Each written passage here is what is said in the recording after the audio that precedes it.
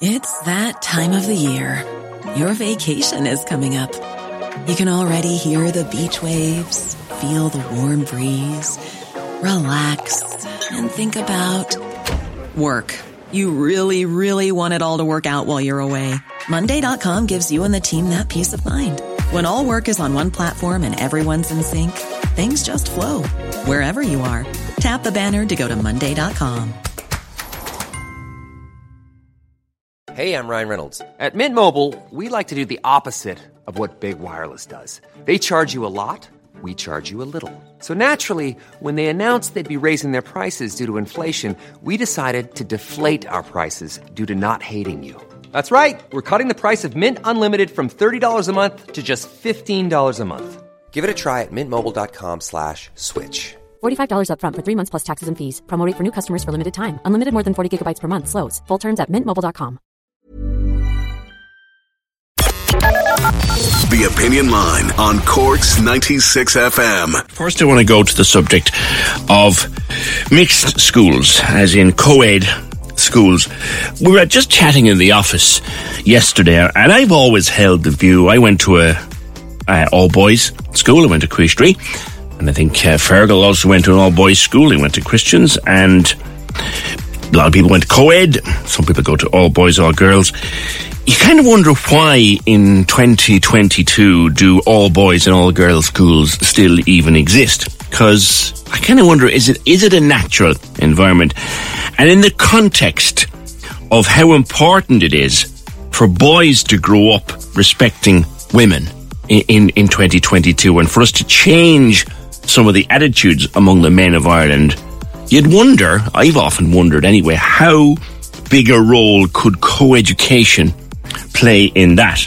Because I know I left school, whatever age I left school, and to be honest, I had no idea how to interact with girls or women. No clue. I hadn't a notion. Yeah, you had the Kayleys in school and the odd school disco in the other school, and we went to the Gael Talk and met girls, that kind of thing.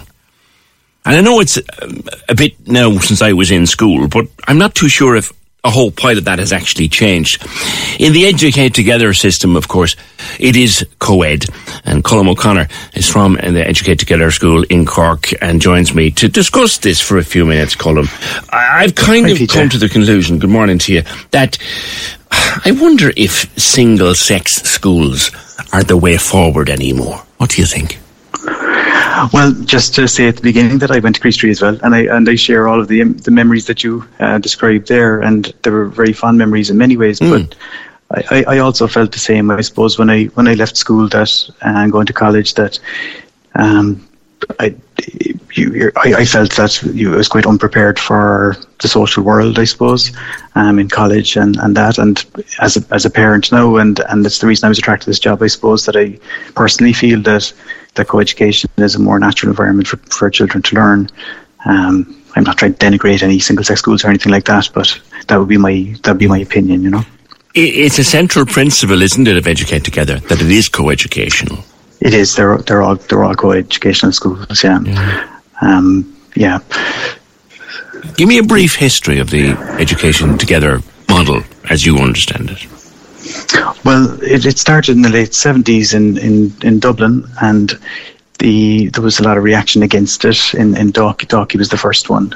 In fact, there was a pamphlet going around saying the snakes are coming back to Ireland, this kind of thing.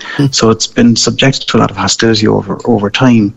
Originally, there were individual schools like the Cork School Project, which is in Grattan Street, which is now Cork Educate Together National School. But there was originally about 9 of those around the country, and eventually in the 90s they formed into Educate Together as a single unit.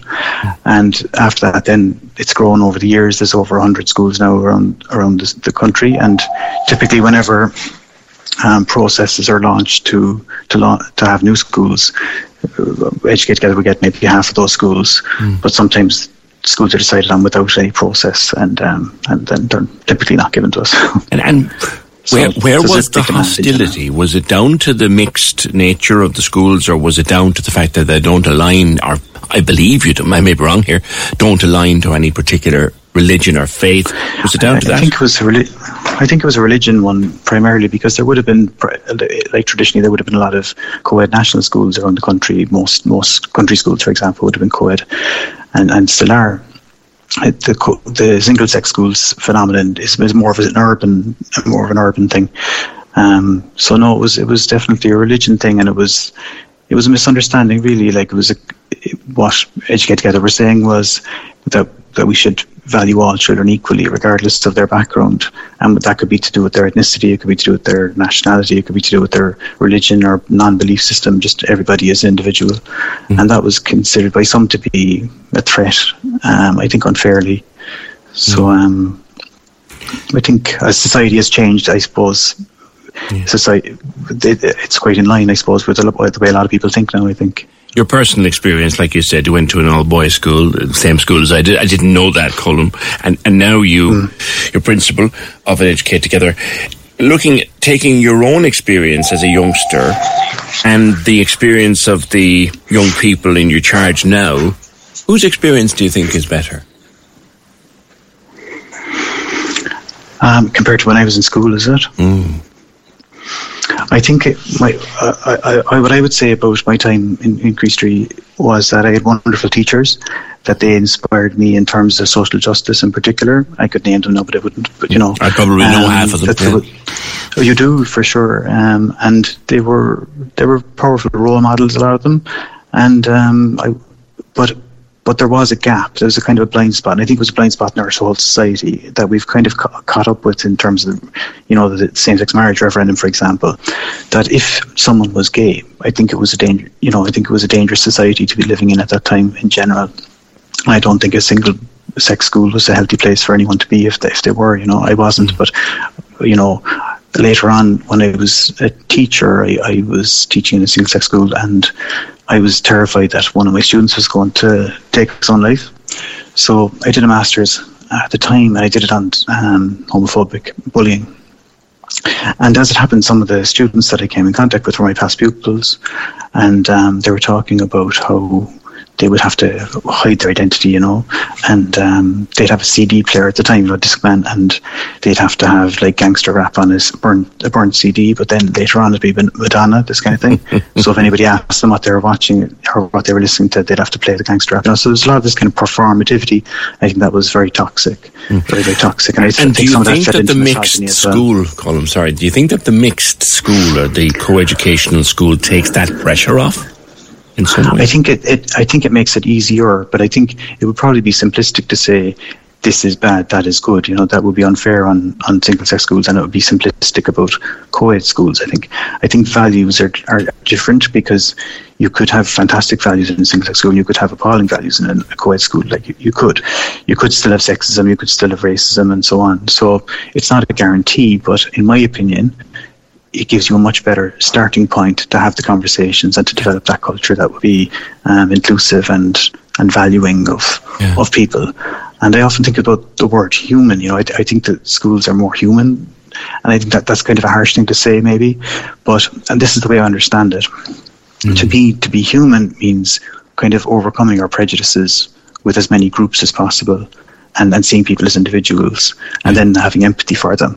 And I think that if we're not in the same room as people, it's very hard to develop that empathy in any depth in any deep sense. So when it comes to things like gender violence and gender stereotyping, I worry that if people aren't in the same room, that they can't communicate, they can't learn to respect each other and learn to value each other as humans. I worry about that. One of my memories of school, and look, it's not today nor yesterday that I was at school, but one of my memories of school wasn't like I was in a brilliant school like you were, Creastery, marvellous school, incredible education that we got. But the one thing I thought when I came out of school and went into the real world, into college and into the working world, I had to get around this notion that females, they're not actually aliens.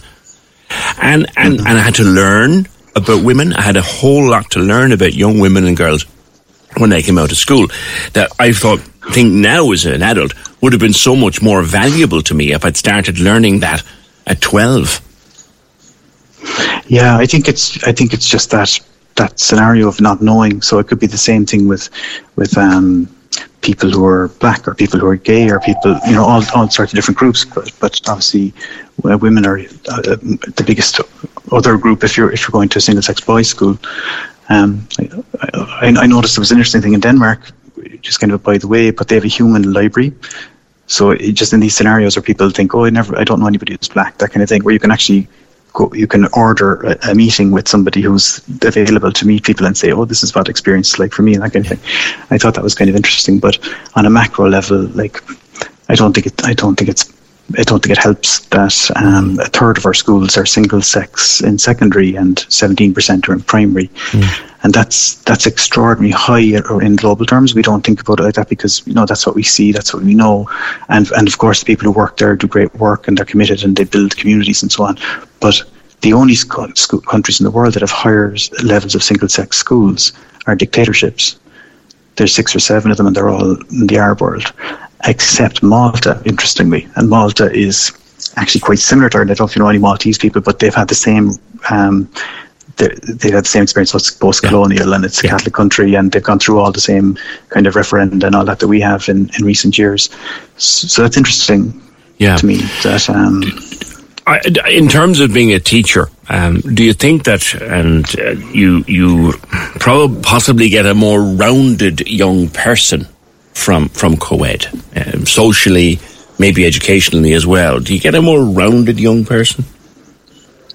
Well, like, clearly I'm biased in where I work and so on, but I'll put it this way. I was shocked when I went to work in Brussels for a while, and I was seconded by the government, and I worked in a co-ed school for the first time there, and I couldn't believe how boys and girls spoke to each other compared to when we were in school, and the kind of conversations that they had and the kind of maturity levels even of young kids.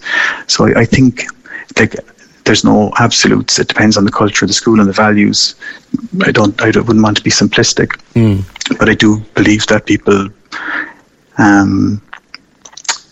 get to know each other a lot more, and I think that I think that our perception of education is problematic because we don't really have an agreed vision on what education is. Like in Finland, the purpose of education is to make society more equal. That's the first goal of it. Now, that's a really strong statement, and we don't have anything like that in our imagination. It's all very kind of siloed, and you get what you can and you use it for your advantage and all that kind of stuff. It's very conflict-based, really. And we don't have a shared vision. I think we should develop one quickly, because I think education is going to be very crucial to us overcoming, the problems that are going to come down the road with climate change and so on. Yeah. In terms of, one of the things that people say in defence of single-sex schools, all boys, all girls, is that the grades are better. Would you agree with that? Well, they don't. In terms of boys, very, very few people argue it in terms of boys in the literature. You do hear it in terms of girls. And it's an interesting area. If it's like anything on the internet, if you look it up, you'll find evidence for both. So I tweeted there earlier, I found a very interesting summary of the whole area by Emer Smith, from the ESRI. And it's really balanced, and it goes through the history of that idea. And it comes from the 70s in the UK. And it's a very hard thing to study because most countries don't have single-sex schools in any great numbers. So most countries like Britain and Australia, where you see those countries popping up a lot, the single-sex schools they're referring to are private schools. So they're comparing different socioeconomic backgrounds, different class backgrounds, and they're not to the other schools they're comparing to. So the data that came out in the 70s and 80s, which is what led to the mythology of this, was debunked in the 90s. And she goes through that in the article very comprehensively. And there are little things that she talks about, like in co-ed schools, there might be a thing where boys do less well in languages because they're maybe self-conscious in front of girls, something like that. But again, they couldn't be sure about it because they weren't able to compare all the same factors. So one thing that she cites in it, she says that there's a study of 184 studies from around the world, and the word that they used once they took into account all those factors was a trivial difference. Right. So Wow. like you can read it in the That's article, but strong it's essentially it is.